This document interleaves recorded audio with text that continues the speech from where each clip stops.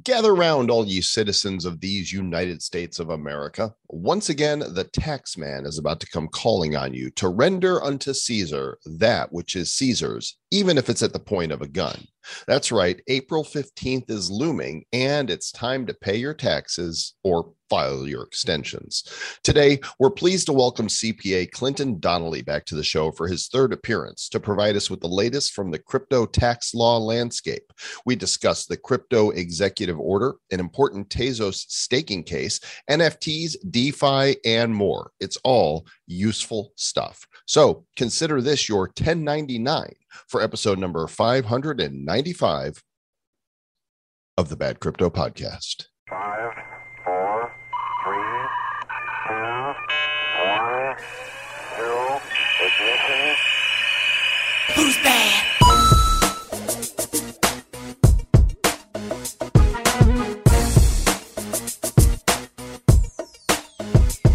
Hello, I love you. Won't you tell me your name? Hello. It's me, Jimmy. Jimmy the tax man? Yeah, it's the mafia guy. You know, you need to pay me this over here. I'm gonna break your leg, huh? I'm gonna steal you. I'm gonna swipe your NFTs. You got a problem over here? You got a problem over here, Joe Tom. I hear you're not paying your taxes to Lucioni up in here. He sleeps with the fishes.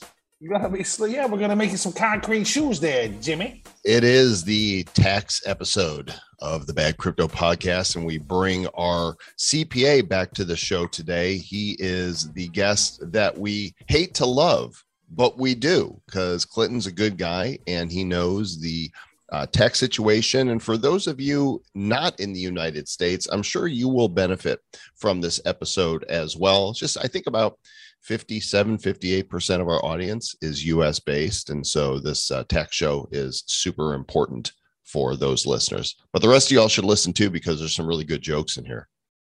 Yeah, there's some really good jokes, and there's some really great content in here. We are going to talk about a lot of things in here, not only taxes, but also talk about the world reserve currency, some of the craziness that's going on. We're going to talk about NFTs. We're going to talk about auditing and some other things that you need to know. And maybe you might want to move to Puerto Rico when it's all said and done. You might indeed. And so we'll have some more banter for you on the other side, but this interview being as important as it is, we're going to shut up so that we can talk to you again. Here's Clinton Donnelly. Oh, yes. I think last time we did a show about taxes, I sang It's the Most Wonderful Time of the Year. And I think the time before that we did it, I sang the song Tax Man. What do we got today, Trav, that we can bring on this topic that nobody likes to talk about, but everybody needs to talk about? Maybe the theme song for Taxi? There you go. The theme song for taxes is what I say. Taxes are sexy, so it's it's that rap song where like you know what? I'm too sexy for my taxes. Exactly. I'm too sexy for your taxes. Too sexy for my payment. Speaking of sexy, that voice that you hear right there is a third time repeat offender to the Bad Crypto Podcast. This is very bad. He's really bad. Yeah, the one and only Clinton Donnelly of DonnellyTaxLaw.com. He is our CPA, and we have found no one who is more informed about the state of crypto tax law than Clinton. Good sir, welcome back to the show. Always a pleasure. Always a pleasure, Joel. Travis, pleasure to be here. There are some really interesting things happening in the world right now. Of course, most notably, the most recent piece of news that we got from the government was that Uncle Joe put out an EO on cryptos, and it said something and it said nothing. What's your take on the summary of the executive order and what you think it means? Well, I think he's basically herding the cats at this point. This executive order, I've read through it in detail, and in a nutshell, he's basically acknowledging that cryptos are important to the financial future of the United States. One of the biggest industries in the United States is the financial industry, It is a stated goal of the United States to dominate the financial markets of the world, and they basically said we're bringing crypto in. They're saying that we're going to have they want a plan for a central bank digital currency for the U.S. currency. But everything is basically 180 days, 6 months. 6 months. We have a plan. And in the 7th month, we need to have what legislation needs to be approved. Now, you got to step back. These are all politicians. What happens? In 7 months, 6 months, 7 months, we're talking September, October this year. It's an election year. This is going to be an election issue. He's going to put forward all this stuff. And then, of course, the general feel on the streets is that the Republicans are going to take over Congress. So all of a sudden, the Republican Congress is going to have to handle this stuff. So it's going to be thrown back. It'll be reassessed and everything. It's a political football is what it's turned into. So basically, Uncle Joe had an EO no, and on his EO about crypto, EO no. There we go with the what, who, huh, there, what, where am I? So it is going to be interesting for them to create, to try to regulate this thing. They want to have a CBDC.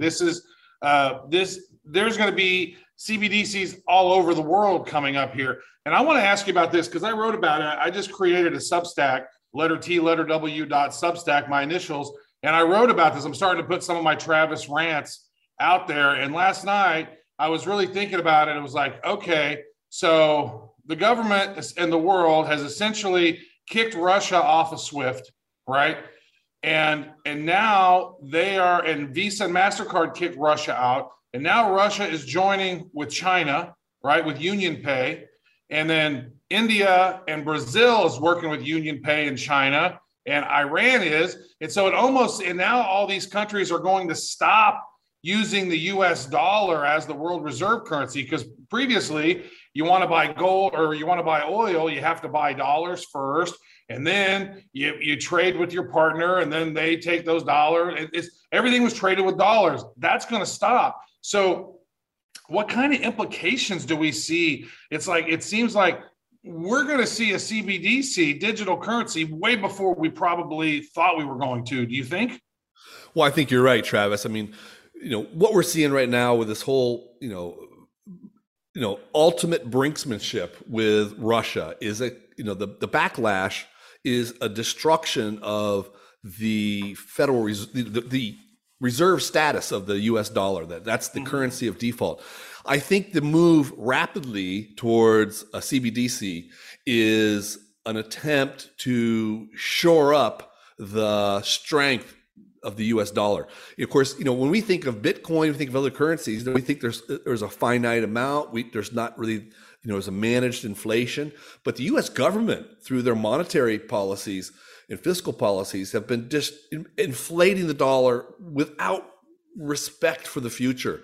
So I think I think the swing to a CBDC will be an attempt to stave that off if they can show that they're no longer engaged in the type of monetary foolishness the U.S. government is known for.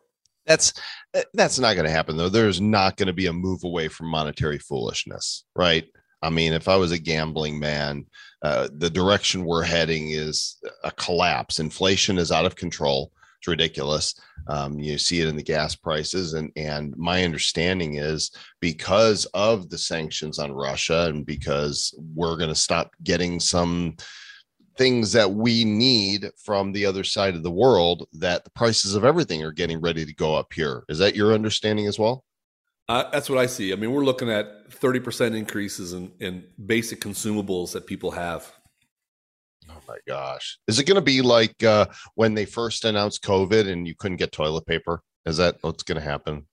That's because I bought it already. You've got your you're going to be able to buy toilet paper, just going to be like 3x the price. Because, I mean, think about it like this. I mean, I think of it like this is like, okay, the price of gas and fuel expenses are going up. In some cases now, $8 a gallon in the U.S.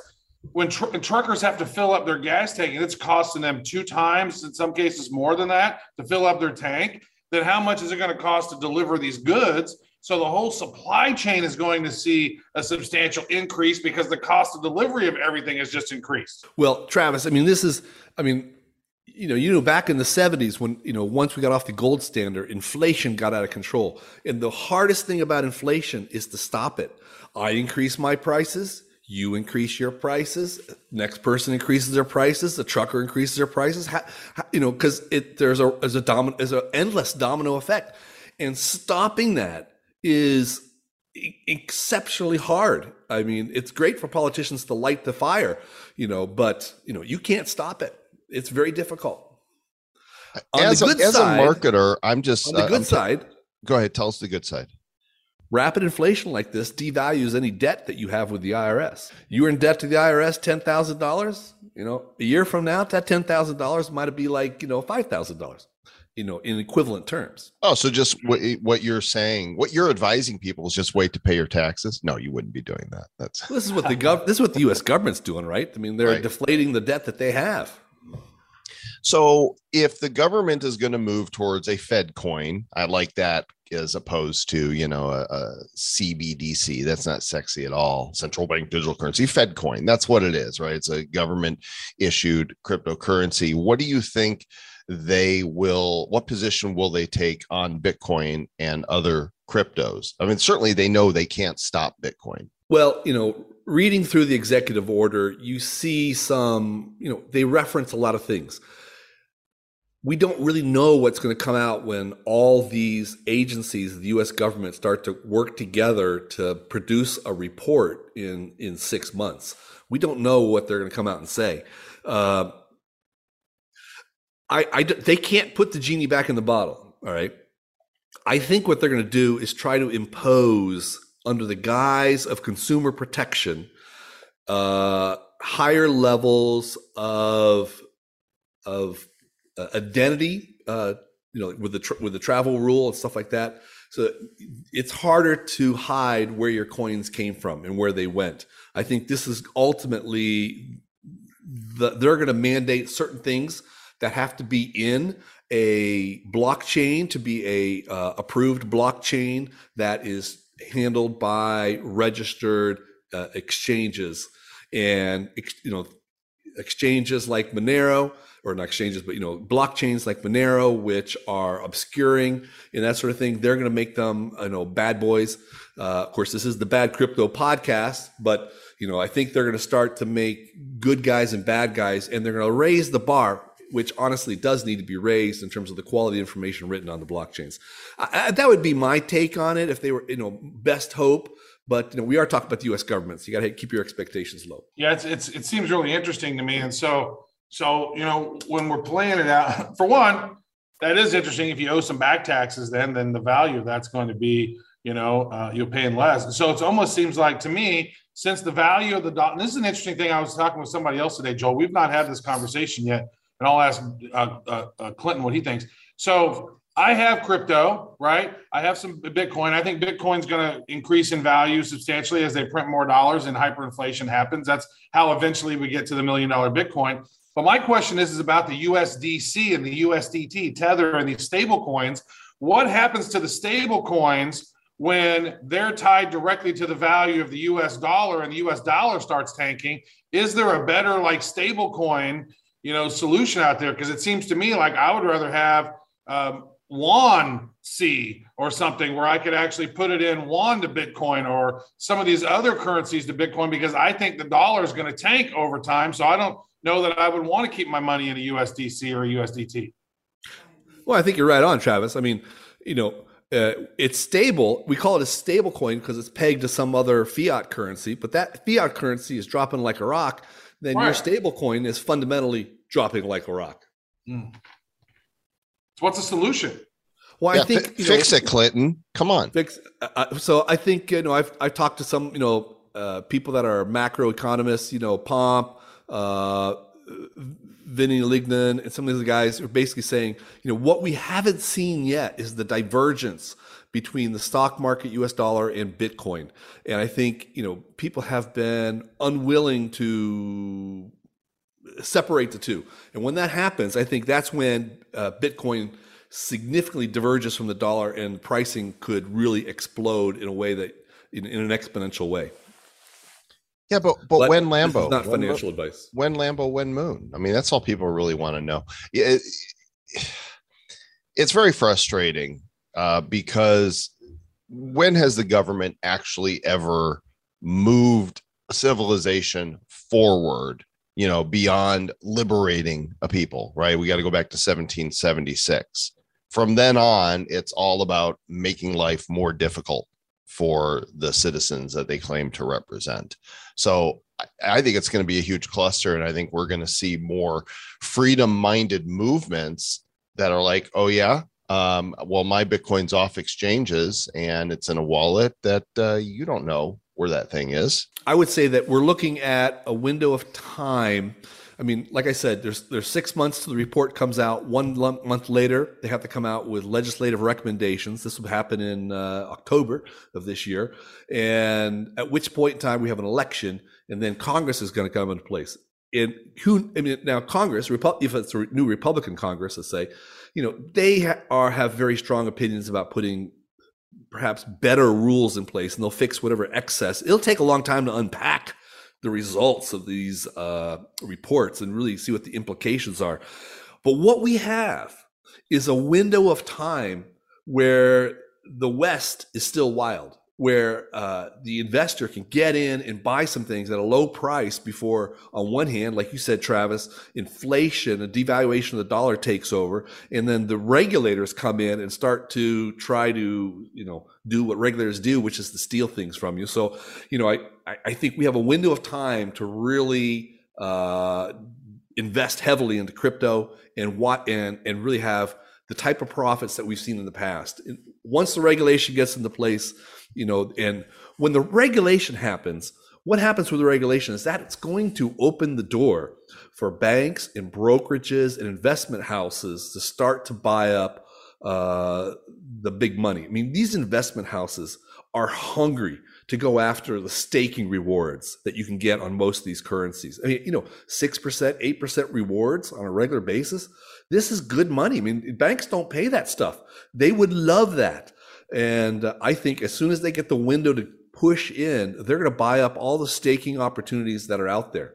It's higher than that in many cases. I mean, 6-8%. I think if you go to Celsius, if you got your stable coin in there, you might be earning 10%. And there's others who say that's nothing compared to what some other platforms are paying. And you mentioned before we started the interview that there's a staking case that's happening right now with Tezos. Maybe explain what's happening there. This is the most exciting thing happening in crypto taxes in the U.S. right now. So, just stepping back, the IRS, Congress has never made any laws about cryptocurrency taxation, and this is a problem. And as a result, the IRS, in this vacuum, has had to make certain statements and pronouncements, and usually they shoot themselves in the foot when they do this. So what we have now is we've got to a point where we're getting a lot of situations that are going to court, and the Tezos staking case is the most exciting one right now. In a nutshell, a plaintiff who paid taxes in 2019 for his Tezos staking rewards, he is making a court case that he wants a refund on the $4,000 he paid in taxes for the staking rewards. Now, it's not about the money here. I mean, this guy is part of a large consortium coming from the Proof of Staking Association. There are significant wealthy people behind here financing the legal operation and the legal defense. So they just recently, like a month ago, the IRS said, hey, we'll just give you $4,000 right now and we'll be done with it. All right, which is the typical IRS buy-off, not admitting anything about the legal merits of the case. The plaintiff turned it down, and they are pushing for their day in court, for which they're entitled. And the argument they're making is this. The IRS has taken a very aggressive position, which I call tax on receipt. That is, whenever you receive a reward, or staking reward in this case, that you're taxed upon having received it at the fair market value in US dollars. All right. Now, this gets some people very upset because they say, hey, look, I haven't actually seen any cash and you're taxing me on it, right? The second view that the plaintiff is pushing is that no, that's not right. You should be taxing me when I later sell the coin, because that's the time I'm actually experiencing some income. I'm getting some money for it, and that's when I'm happy to pay your share of the taxes. Now, the emotional argument goes this way. Well, the legal argument goes this way. It says that staking rewards, they're calling them taxpayer-created assets. Now, what does that mean? All right. So I seem to recall a couple years ago that the bad crypto boys created their own bad coin, if I'm not mistaken. All right. And you created it out of your own. Should you be subject Well, to actually, tax? we didn't. We didn't. One of the members in our community did, and they sort of donated it to the community. We had nothing to technically do anything with. I accept that disclaimer, Travis. So That's the truth. That's the truth. We can actually have documentation. We didn't build it. Somebody came to us and said, "Hey, we've done blockchains. We'd love to build something for the community." And we heard you talk about black. We did do something that we launched on BitShares, but it was just we were testing. What's up, bitches? I'll pick another example. All right. So the idea Hey, we don't is, want you getting us in trouble, Clinton Donnelly. all right, we're going to audit. So, I mean, another example is like a baker creates a loaf of bread. All right. Is he taxed when the bread comes out of the oven? No, he's taxed when he sells it to a client. You buy an asset. All right. We'll call this an NFT. This NFT we'll call a chicken. All right. This chicken, by the inherent nature of the fact that it is a chicken, lays an egg. Am I taxed because it's laid an egg? No, I'm taxed when I sell that egg to some consumer. All right. So this is called production. This is called a taxpayer created asset. And at what point in time is it taxed? If the court case rules in favor of the Tezos people, then the idea is that you're not taxed until you eventually sell whatever rewards you receive. So, and if the court chooses not to rule according to the way the Tezos case is asking, then it creates a lot of other legal complications. So I think it's a very exciting case. I think it has a lot of merit to it myself. And a lot of people are interested in it. I mean, very, very wealthy people buy large staking positions, and that's all they do is just enjoy the staking rewards, and they never sell them, in which case you'd probably never pay any taxes until some future year when you sell them. I love hearing you nerd out on tax cases. This is in the CPA world. This is what's exciting. Oh my gosh, this case. How do you think it's going to pan out? What do you think is going to happen? Well, like 99. I mean, as you guys know, a big aspect of our company at Crypto Tax Audit is we defend people in audits.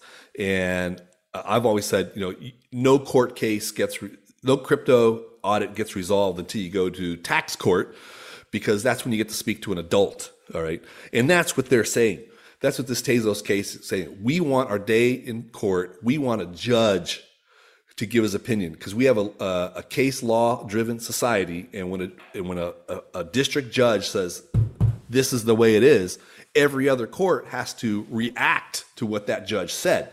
All right. So this is big stakes for the IRS.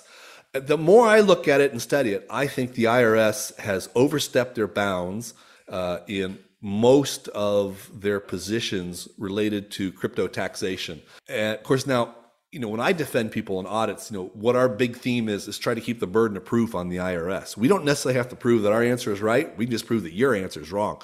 And this is going to be the theme. I think that short of good regulation coming out of the Congress, that the IRS has continued to lose court cases because of the vagueness and the complexity of cryptocurrencies. So a lot of my clients are saying, Clinton, what should we do about this? Because I don't want to pay this taxes. Now, so you have two choices. Okay, Joel. So I have, should I pay the tax on the staking now, the way the IRS wants me to, and then next year, when the court case is decided, then ask for my money back? Or should I just assume the staking case will be successfully won by the Tezos people, not pay taxes on it now, and then should I be wrong next year, then pay the taxes at that time? Well, that's an interesting choice you have to make. To the extent that you don't pay the taxes that are owed, there's an increase. I mean, you're looking at today's rates about 9% a year, and it's a choice to make. I will say this, that it's a whole lot easier to amend a tax return next year and give the IRS money, because when you give the IRS money along with a tax return, they go, thank you very much, we'll take that money. Next person. Whereas if you send them an amended return saying, hey, like, I'd like to get $30,000 back, they go, I don't think so. We're going to send this over to an audit and examine it. Then they see the crypto, and now you're into a 2 to 3 year examination process. So, each investor needs to be able to make a financial choice based on their risk tolerance. But I think there's a lot of room for doing that. But this is not financial advice. But this is why you should have a crypto tax audit, because we defend everybody in audits.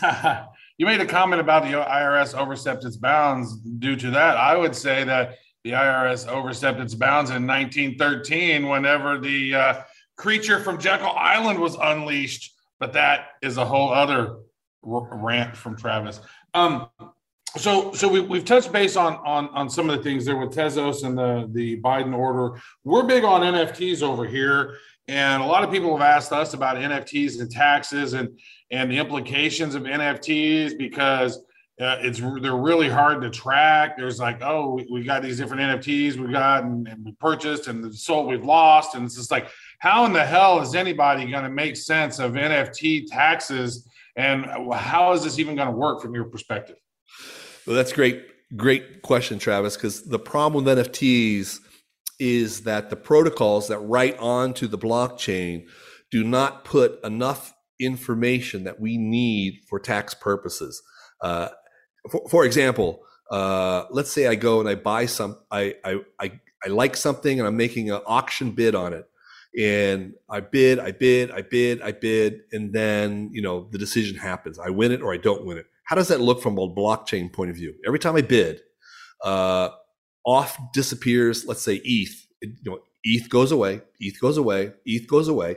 And then when the decision happens on the blockchain, then what happens? Then either all my ETH comes back from a different wallet address, usually, which could look like income to the IRS, or all of a sudden this big NFT, lands on my blockchain with no price associated with it, because I don't know that these transfers of ETH were related to the purchase price. And if you're a type of person who's buying a lot, then you can't differentiate which transfers were for which prices. So ultimately, we need the writers of the blockchain protocols need to up their game, in my opinion. But from a tax point of view, it is difficult to connect it. Now, we could manually connect it, but when you get into an audit with the IRS takes a very blind view, and they're going to say, you can't prove the price. And, it's true. You can't, because you can't make a direct one-for-one connection on the prices. The number one thing that any NFT investor can do, or NFT creator can do, is to get a spiral notebook and a thing called a pen, and to write down every single time you buy one. Oh my gosh. This makes my brains explode. No. So Joel, I know you're like, mechanically, challenged there, but you need to realize that the courts see this as a contemporaneous log. This comes from outside salesmen who would travel, and they had to write down their mileage, and in order to write off the mileage, and the courts say you have to be able to produce a handwritten log. And the thing of a handwritten log is like the ink changes because you change pens. Sometimes the slant of the writing changes. These are all attributes of authenticity. And you need to just write a log. Just keep a little, notebook with you and say, I sold, NBA Top Shots, number blah, blah, blah, blah, on this day, or I bought one, or just handwrite it. Even if it's not perfect, just handwrite it. It doesn't need to be detailed stuff. Don't do a spreadsheet. That doesn't look authentic. Handwrite it. This is authoritative and can overwhelm anything that the IRS pushes out. What if you're already stacking NFTs and you've not tracked that? Just start now. Today's the best day to start. Oh my gosh. That was such the perfect canned response. I expected that. And I knew I had that coming. So thanks for opening that can of worms, Sir Lord Travis, your NFT question. Well, I mean, if I didn't ask it, I figured you probably would. I know. So are you mad that you didn't ask it and I did? I'm not mad at all. I just groan over how much needs to be put in to work through all the stuff. Fortunately, let me ask you this, Joel. Let me ask you this, and let me ask Clinton this as a follow-up then. Okay. Joel and I live in Puerto Rico. We've been approved for the Act 60 there. And if you're an investor with Act 60 and you're going through those things, you pay 0% capital gains taxes. Since that's the case, we live in Puerto Rico, do we have to keep track of NFTs? Well, under the Puerto Rican laws, and I have lots of Puerto Rican clients in the same situation, you still have to report your crypto gains, but the gains are taxed at zero. Now, given that, nobody's going to be looking real close at what the prices are. So you're in, but because the tax rate is zero, but you need to report them all the same. Now, it could be, and this is what we generally would do for, if I were in Puerto Rico, is we could do an aggregate total. We could say, hey, look, I sold NFTs. I bought NFTs this year for 20,000. I sold them for, 300,000. And just that's your one line item that you're reporting on your tax return. You can aggregate it, because actually getting it to a line item detail for each NFT is kind of tough. All right, then. What about DeFi? Like that's a whole, other issue, right? It's not staking, it's not NFTs, but it is loaning out your cryptos and earning interest on that. Well, this is we're getting into some real dirt here. The problem. I'm going to get the soap. Yeah. The problem with NFTs or DeFi is that we're really pushing the tax laws. Once you go beyond simple swapping coin for coin, token for token, then you're into some really innovative products that are not envisioned in the tax code. Secondly, it's not really clear how to really tax these things or what they mean. Some of these things are like really innovative, like, rebasing tokens, yield farming. This is clever stuff. You're not doing this in stocks and bonds. And the problem we have is that for years, we've all trusted these crypto tax calculation or crypto gain calculation services like, Token Tax and Coin Tracker and Zen Ledger and TaxBit to, you dump in your addresses and they tell you how much your taxes are, right? But the problem is we get the DeFi, they've hit a wall. I've actually documented it on our website at cryptotaxaudit.com/DeFi. We are actually benchmarking all these companies every 3 months. And we're showing that they're all, if I might be charitable, wildly inaccurate. They're all wildly inaccurate. And this is despite the fact, if you go on their webpage, they'll say, oh yeah, look at our DeFi guide and look at our NFT guide and we support these things and blah, blah, blah, blah, blah. I mean, we'll show you that we have examples of guys that we took their Ethereum addresses, like 2 Ethereum addresses, plug it in, and I'm getting answers between 1 and 9 million from these different services. There's about 10 services that do this. 1 to 9 million. This is a tenfold variation in terms of, accuracy.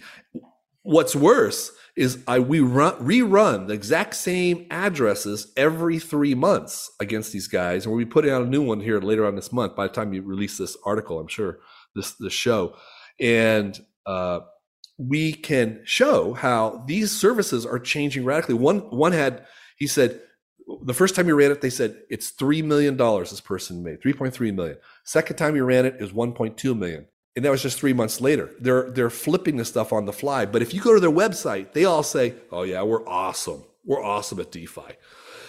What they are is they're all shilling for the IRS. They're all promoting pro-IRS positions on how to do taxation. And the problem they're all wrestling with, of course, DeFi has its own issues in terms of the blockchain, but they all have to radically rewrite their applications, simply throw them away and rewrite them.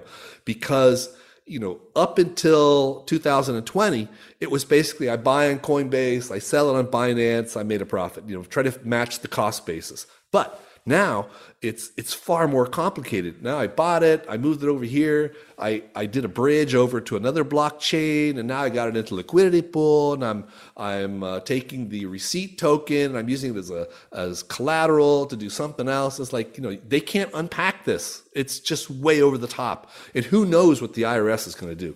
So it's very challenging. We've looked at it, how to do it. We've created this thing called the DeFi tax benchmark, where we say we're going to run your numbers against all of them today, and we're going to prove that you've exercised due diligence and reasonable care to come up with your number. Of course, these numbers are all wrong. But again, the key is we're going to keep the burden of proof on the IRS. We're going to keep showing them that their numbers are wrong, because whatever firm we run today, 3 years from now when they audit you, those guys are going to come out with an even different number. So prove to me your number is right. I got 10 other answers to say you're wrong. So this is what we do with defending people in audits, which is, a big part of our business. That's actually a good place for a segue. Why don't you talk a little bit about what's happened in your business since we last spoke on the show a year ago, and about crypto tax audit and these services to help protect crypto investors?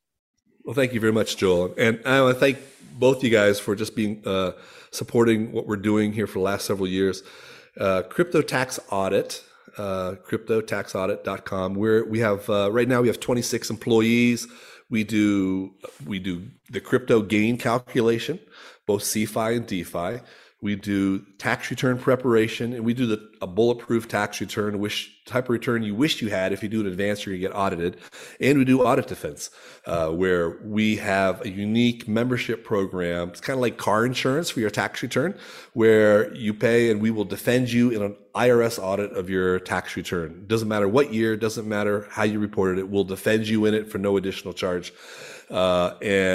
We're really focused on protecting people and bringing the maximum amount of value into our expertise. What we're seeing now in our business is this year, I'm being approached by several large accounting firms, like the top 20 accounting firms in the U.S., because they have big clients, really wealthy people who, as you can imagine, have taken a portion of their money, put it into crypto, done well, and these large accounting firms have no idea what to do with them. So we're starting to work with the partners and the management of those firms to do gain calculation for ultra high net worth people, as well as setting up audit defense and monitoring for their staff. So super excited about where we're growing. And at the same time, we've created some self-service tools on our crypto tax audit webpage that for really dirt cheap prices, we show people how to prepare their own bulletproof tax return. We have monitor themselves. We can let you know 2 to 6 months in advance if you're going to be being flagged by the IRS for a future audit. So really, we're cutting edge in so many areas, and we're starting to get the recognition from the big firms that we're excited about. So thank you very much. CryptoTaxAudit.com, gang. Tell them that Travis and Joe's sent you to it. Trav, any further questions before? I just want to say Clinton has such a great voice. Like, you should have like the Clinton Donnelly Crypto Tax podcast or something. It's like you should do that more. You come on here once a year and you go on some other shows, but man, you should get out there more, man. I like your voice. I'm looking for an agent. That's good. I think you can be my publicist, Travis. Very I'm nice. thinking about making an NFT out of my voice, actually. What did she say? Further questions, Your Honor. Oh, okay. Thought there was a little back chat there. Somebody's like, no, go do it. Go podcast. Make it happen. Clinton, thanks for coming on, friend. We appreciate you. And we'll talk to you before next year. But as far as the audience is concerned, we'll talk to you next year. Always a pleasure. Because you got to do our taxes. Damn it. My team is on your case. Thank you, Clinton, for coming back again and sharing us the latest information. I love how giddy he got talking about the Tezos case. He was like, this is so great, guys. This is, in our crypto nerd world, this is the best thing ever. And then, boy, he was like, and then write it down, and then you can just have a notebook, and then you're very meticulous about it. You write your things, you write every one of your things. You're going to write it down, and it's provable because it's on a notebook. He's right though. I believe his advice is sound. And after our conversation, I went and I ordered some blank notepads. I'm like, all right, I'm gonna start carrying one of these with me because I got records, but it's just so hard to keep track of this stuff. And so the way they do taxes is they actually put your MetaMask wallet into the software they use, and it shows when you purchased an NFT and what the price was and if you sold it. So it's pretty interesting and good stuff. I really recommend that you guys sign up for cryptotaxaudit.com. It's not an expensive service, and they do keep you apprised of whether or not the IRS is making notes on your account, and should be able to alert you to an audit months before it actually happens. Totally worth it. It is. We've been using them for a couple of years now. And the fact that if the IRS starts to think about, hey, we're going to connect with this, we're going to give this person an audit, it basically triggers it 6 months in advance or something. So you will know and be like, okay, you got a shitstorm of brewing, folks. Prepare your bunghole. And you get an audit, and you get an audit, and you get an audit. They're still figuring out so much about this crypto space, but it pays to make sure that you stay up to date. So anything else you want to talk about here, Sir Lord Travis?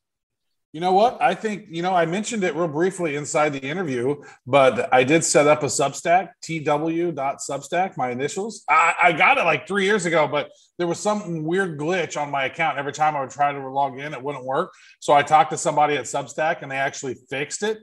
And so I can use it, but I got in really early. I have letter T, letter W.substack. I'm also going to be launching an NFT one, and we'll maybe put bad crypto stuff on there as well, just some crypto news. And there's some podcasty things that you can do on this as well. So I'm going to explore Substack more and get. And my Substack is Travis Writes Rants.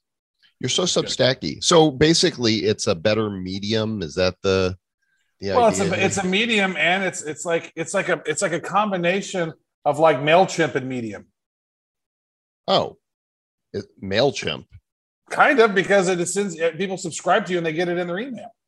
Oh, and it's like a medium. But if I wanted to, I can get a custom URL and have my own blog set up. It's basically my Substack, and you could do premium content behind a paywall. So it's like a Patreon meets MailChimp meets Medium.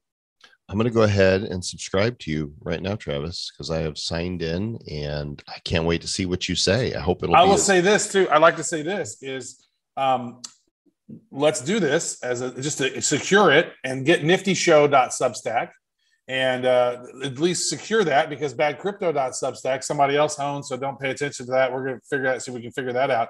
But set up your username and get niftyshow.substack. You can actually have multiple newsletters with your email. So that was one of my things. I was always using multiple emails, setting up new ones. You can have multiple publications with your one email. And so set it up with your main Joel.com email, and then set up the Nifty and set up some of the other ones. And then I think that'd be great. We could set that up as like a little podcast area and talk about certain stuff. So I think it should be cool. All righty. Well, we'll get more into that. And fortunately, this episode won't come out until after we've set these up. So you guys can't take our names, because that wouldn't be nice. And we'll catch you on the next episode. It's going to be super epic, because we talk all about DNA sequencing, keeping your data private, and do a little revealing expose on what some of the larger, more well-known DNA sequencing companies do with your data. So we'll catch you then. And you know what to do. The thing. Stay nifty. Stay nifty. No, wrong Pay show. your taxes. Pay your taxes. We'll do that, yeah, but that's not the thing I was talking about. Don't be a dick. That's also true, but not the thing. FJB. Also? Okay. Let's go, Brandon. Stay bad.